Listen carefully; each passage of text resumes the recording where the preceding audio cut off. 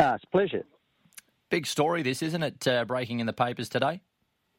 Yeah, it's a big proposal, and at this stage, that's what it is. It's a proposal that the government are considering, and the racing industry, particularly the ATC, has to consider.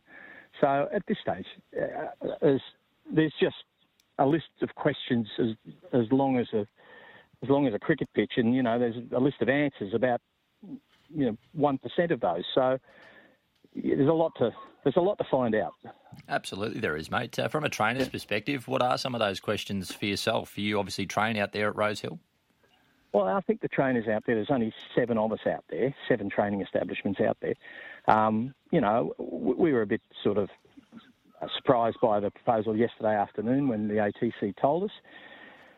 And Peter McGorran came out and spoke to everyone individually and, answered as many questions as he could at the time. But, obviously there's a lot of unanswered questions. And, for the trainers, the 7 trainers, we would see it this way. Look, it's a big proposal. It could be great for the racing industry.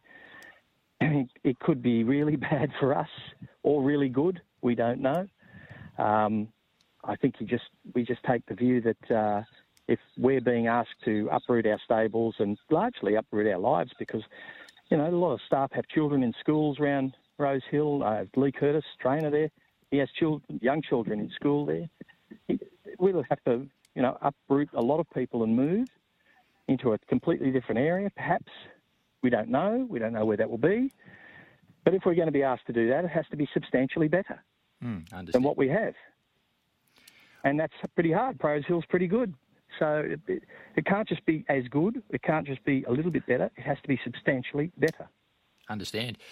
Do you believe that is certainly high on the priorities list for those making those decisions? It's early stages, isn't it? It's just too early to know what's going on, who's doing what. It's a broad proposal. It's a big number, $5 billion over the course of the development to the ATC because they own it. But there's a lot of stakeholders who've got to have their say in this, and I would think that the members who actually own the properties will have their say at some stage. So I think just a heap of water to go under the bridge before anyone gets too excited or too negative about it. Absolutely. And I believe that the Premier will do a press conference this morning. Peter McGorran, the chairman of the Australian Turf Club, will be involved in that presser, so we'll have a listen to that. I believe that will take place at around 9:20 this morning. That's the Rosehill situation. I appreciate you coming on and having your say on it as well. And while we've got you, the stable's represented with a few runners over the weekend, and I was particularly interested in Toronomica at Randwick on Saturday. Richard, I think he's a horse that's going particularly well without a lot of things in his favour this preparation. Do we forgive last start due to the heavy track? I don't think he liked the track at Kembla the other day, and he was in a 78 and he's eligible for a 72. So he comes back to that grade now. He'll get a better track. He's got a better draw. I think you'll see a better performance from him. And, given that he was only beaten a couple of lengths into, say, second spot, I know the winner won that race at Kembla by 3 or 4 lengths. But, he's only a length or two out of running second on a track he didn't like. I think that's probably good enough. What about Desirous, the 2-year-old stepping out in the English nursery, barrier 13? Are you going to run her? Yeah, I think so. Hard to know whether barrier 13 is a blessing or a curse in 2-year-old races with a lot of unraced horses inside you. She's definitely improved from a trial, and I think she'll run a bit of a bold race. I'd like to have drawn a little bit in. It's probably percentage-wise a little bit better, but hard to know. So the young fellow's in the horse. Mr. W. Freedman, is he paying his bills? Oh, he's slow. No, he's all right. Get him on task, will you?